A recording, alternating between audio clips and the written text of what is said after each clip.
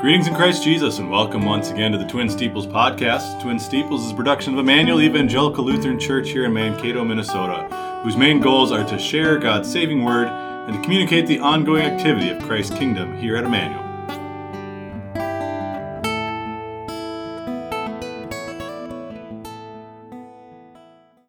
Thank you for joining us today. Today is Wednesday, November 8th, 2023. I'm your host, Pastor Joe Nauman, joined today by Pastor Neil Radical. How are you doing today, Pastor? Better than I deserve. How are you doing? I'm doing very well. This morning, I would like to begin with a brief devotional thought based on Hebrews chapter 9, verses 11 through 15. Just for some context, the verses immediately before this were describing the Day of Atonement, which was the one day a year during the Jewish religious calendar in which the high priest would go into the Holy of Holies, which was where the Ark of the Covenant was stored. And on the Ark, on the mercy seat, which is the cover of the Ark of the Covenant, he would sprinkle the blood of the Lamb, which would atone for the sins of the people that year. So the writer of the Hebrews goes through a lot of the history about how all this worked and how the high priest was selected and all the details of the rituals and so forth. And then he comes to verse 11, which is where he picks up with now transferring that idea of the high priest in the Old Testament to say, but now we have a new high priest, and that, of course, is Christ Jesus. So we'll pick it up at verse 11 here. But Christ came as high priest of the good things to come, with the greater and more perfect tabernacle, not made with hands, that is, not of this creation. Not with the blood of goats and calves, but with his own blood he entered the holy place once for all, having obtained eternal redemption. For if the blood of bulls and goats and the ashes of a heifer sprinkling the unclean sanctifies for the purifying of the flesh, how much more shall the blood of Christ, who through the eternal Spirit offered himself without spot to God, cleanse your conscience from dead works to serve the living God?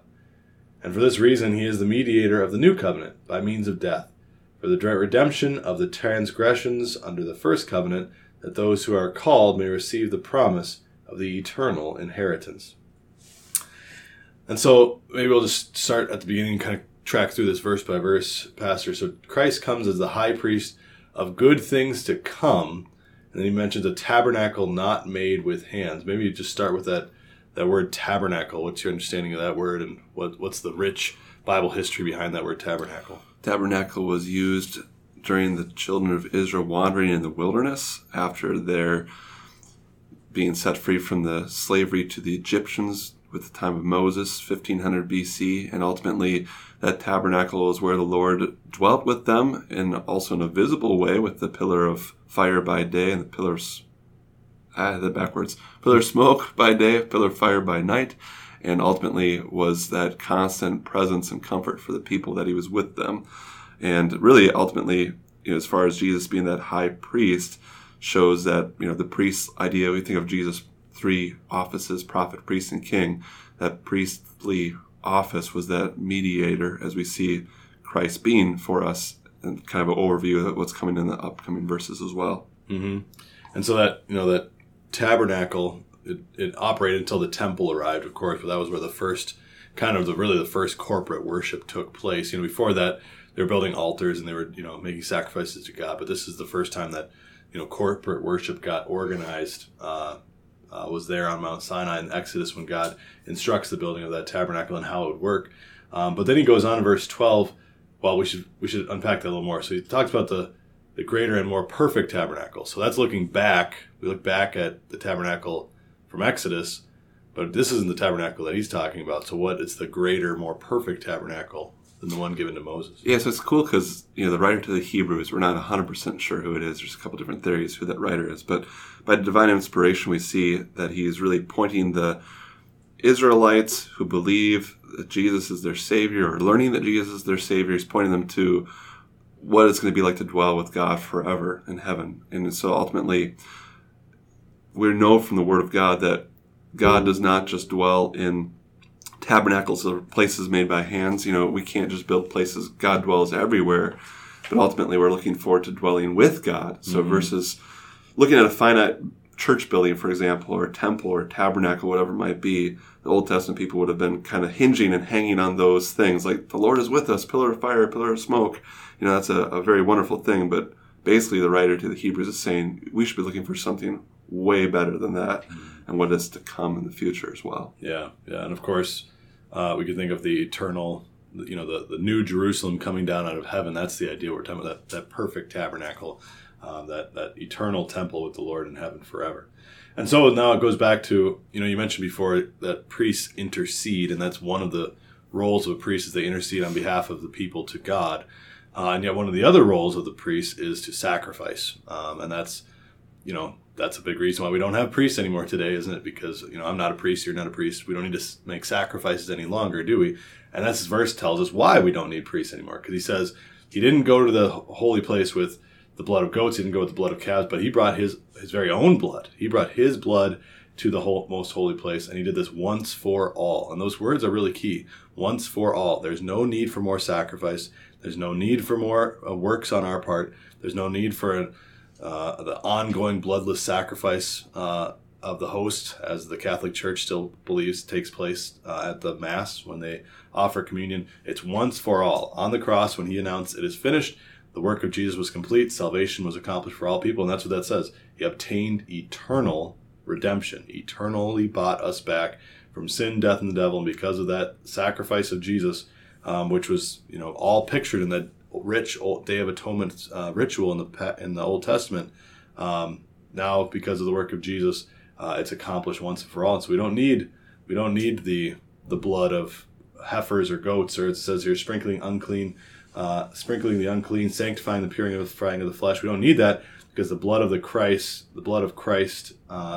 who offered his blood through the eternal Spirit without spot to God. And so now he talks about our consciences being clean. So, you think of the opposite of a clean conscience would probably be like a guilty conscience. I think we've all had that feeling of, that wrenching, oh, I feel guilty, or I did something I shouldn't have done, or I got caught doing something. And, that guilty feeling we have. Well, we know we're all guilty before God, not just the sins we know of or the sins we feel bad about, but also the sins we don't know of, and the sins, we're guilty of all those things. But what does this say? Your conscience is cleansed from dead works, that because of what Jesus has done, we can now stand, as you talked about this past weekend, as saints. Even when we're here on earth, All Saints Day, we're saints too, aren't we? We're the saints, militant still on this earth. And yes, we still have sin in our lives, but we are perfect in the eyes of God, and we have no reason to feel guilty before God. As we confess our sins, he is faithful and just to forgive us our sins. So because of that, our consciences are now clean. I was just say, I love how you're focusing in on the blood there too, because it's kind of neat. I'd like to hear your thoughts on it too. There's kind of a neat parallel, it seems like, from the tabernacle, the temple, something made with hands, and then the sacrifices, what the Creator created. So like the blood of animals, you don't care about the created blood. Now we're looking at the Creator's blood, his own blood. And the difference between the holiness of the tabernacle and the holiness of blood is nothing that man has made. It's all about the Creator's home and the Creator's blood that he shed for us. So, yeah. So I guess I just made that point there. But ultimately, when you look at the blood here, especially like we get in the verse 14, what is the question that the writer of the Hebrews is really trying to emphasize for us with that? You mentioned the conscience from dead works to serve a living God. Where does works come in then? So when we think of the way that God sees us, when we think about our lives, it's important that we look at our lives both as we look at ourselves, and we also see ourselves as how God sees us. Because when we look at ourselves, we see sin. We're all sinners. We're all failed. We all are sinners living in a sinful world. There's no way around that, and there's no getting around that this side of eternity. But God does not see us that way because of the blood of Christ, which cleanses our conscience from dead works. Blood is the price of sin. When you think of those Old Testament rituals, the daily sacrifices that they would make, those daily sacrifices were blood and death. That's the price for sin. The wages of sin is death, or as God promised Adam in the garden, dying you will die. So the price for sin is death. And yet, because Jesus paid that price, because the blood of God was spilt, because he paid for you and me, now we are clean, and now God sees us not as the sinners we are, but as the saints that we are in Christ Jesus. And that's the new covenant. And that's what verse 15 comes around to talk about, right? Is that he is the mediator of the new covenant. So the new covenant is now because Jesus shed his blood on the cross, because of his work for us, now we are set free from sin, and we're also set free from the law, which is the first covenant, which is also mentioned in verse 15. And so this kind of ties back to now you came back to the question, well, what's the relation with works and all this? Well, in the old covenant, or the first covenant as it's called in verse 15, which was given to Moses on Mount Sinai in connection with the tabernacle and all those Old Testament rituals, the first set covenant was God says to the people, here's my commands for you, here's how I expect you to live. Do these works, and I will be your God, and you'll be my people. And of course, the children of Israel couldn't keep those commandments any more than we can keep the commandments. And so, that's what we talk about when we talk about good works is keeping the commandments that God has given to us. And so they needed a new covenant. It's not that the first covenant was bad. The first covenant was just insufficient to actually save people. We needed a covenant that could actually save mankind. And so Jesus had to come and do that. By shedding his blood, he now says, I took away your sins. I've given you my righteousness.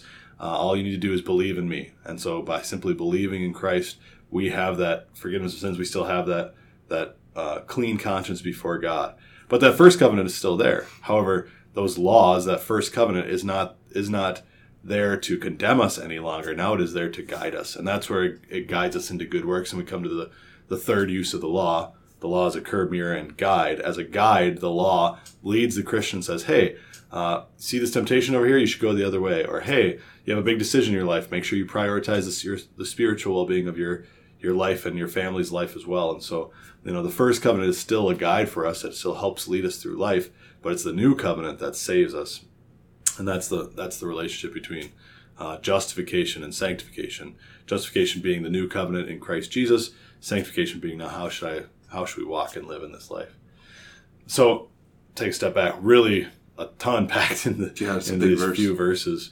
There's a theory out there that Hebrews is actually a sermon. That was actually a sermon written, one big sermon written out. And you could spend, we just spent almost 12 minutes talking about, just these 5 verses. So it's just densely packed section here in the whole book of Hebrews, and really an encouraging letter because sometimes I've heard before a good theme for the letter to the Hebrews is Jesus is better. And that's kind of what the writer of the Hebrews does. He goes through Jesus is better than the angels, Jesus is better than the prophets, Jesus is better than the priests, Jesus is better than the kings, on and on. He's better than all these other people because he is the ultimate fulfillment. He's the chosen one of God, and he's the Savior of the world.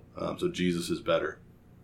Gives us that promise of the eternal inheritance too through the death, and something we can look forward to. As you mentioned, as saints, we have that eternal inheritance through Christ our Savior. So definitely an uplifting text for any day, whether we're having a good day or bad day. It gives us that eternal day to look forward to. And it ties back to that tabernacle not made with hands. That's the eternal inheritance, that heavenly Jerusalem that we'll all enjoy in heaven forever. Let's pray.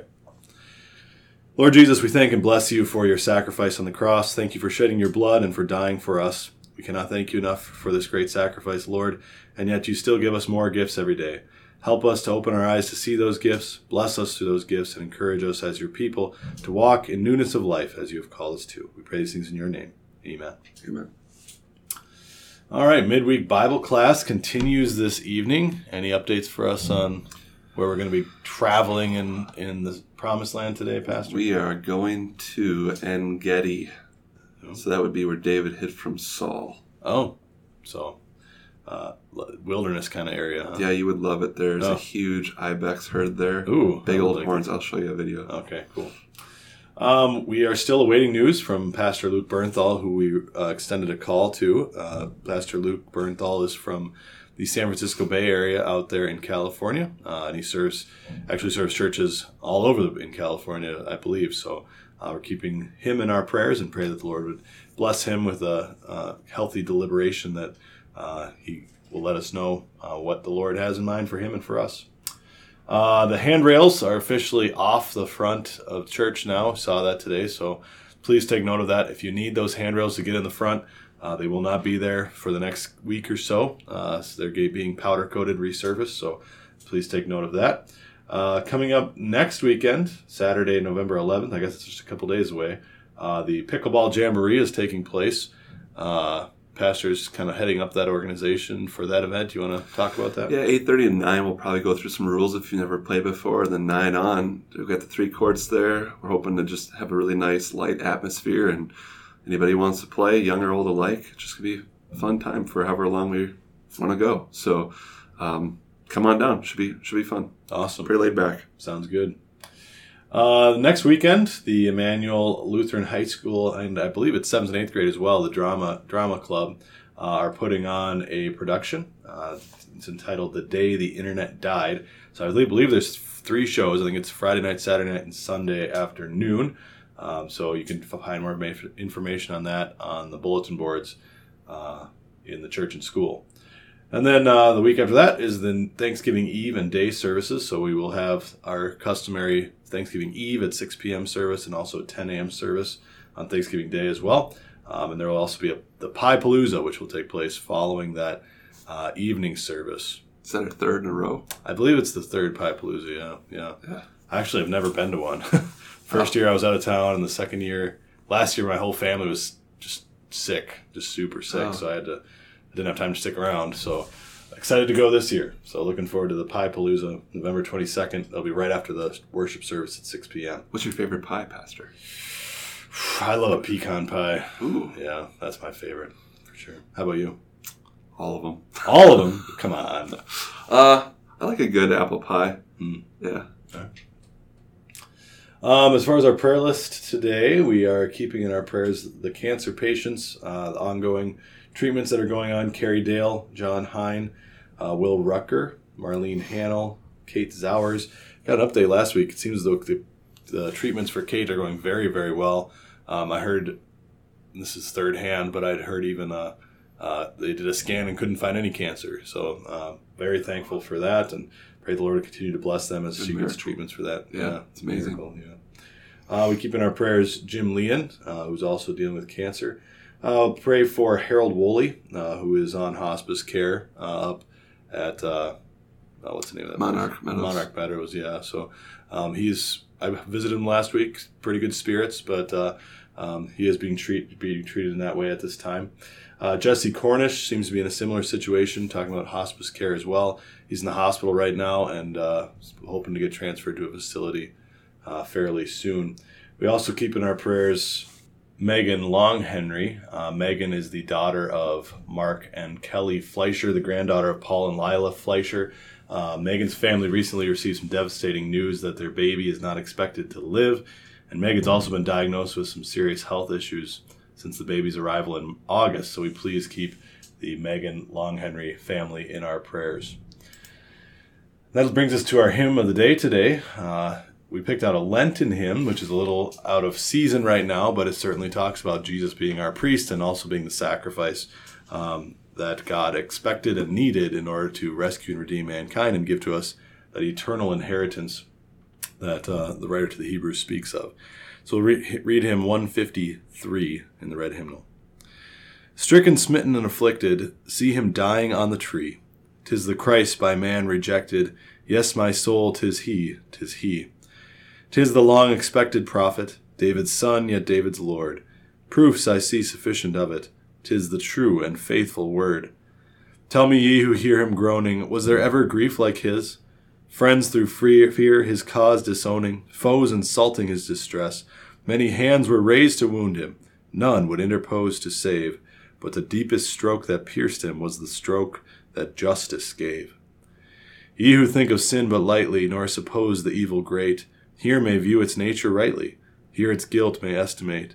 Mark the sacrifice appointed, see who bears the awful load. 'Tis the Word, the Lord's anointed, Son of Man and Son of God. Here we have a firm foundation, here the refuge of the lost. Christ the rock of our salvation, his the name of which we boast. Lamb of God for sinners wounded, sacrificed to cancel guilt. None shall ever be confounded, who on him their hope have built. Amen.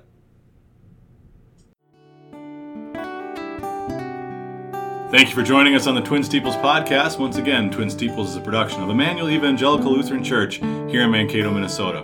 For more information about the ongoing activity here, we'd invite you to check out our website, emmanuelmankato.org. Until next time, may God bless and keep you, and may you always remember, Emmanuel, God is with you.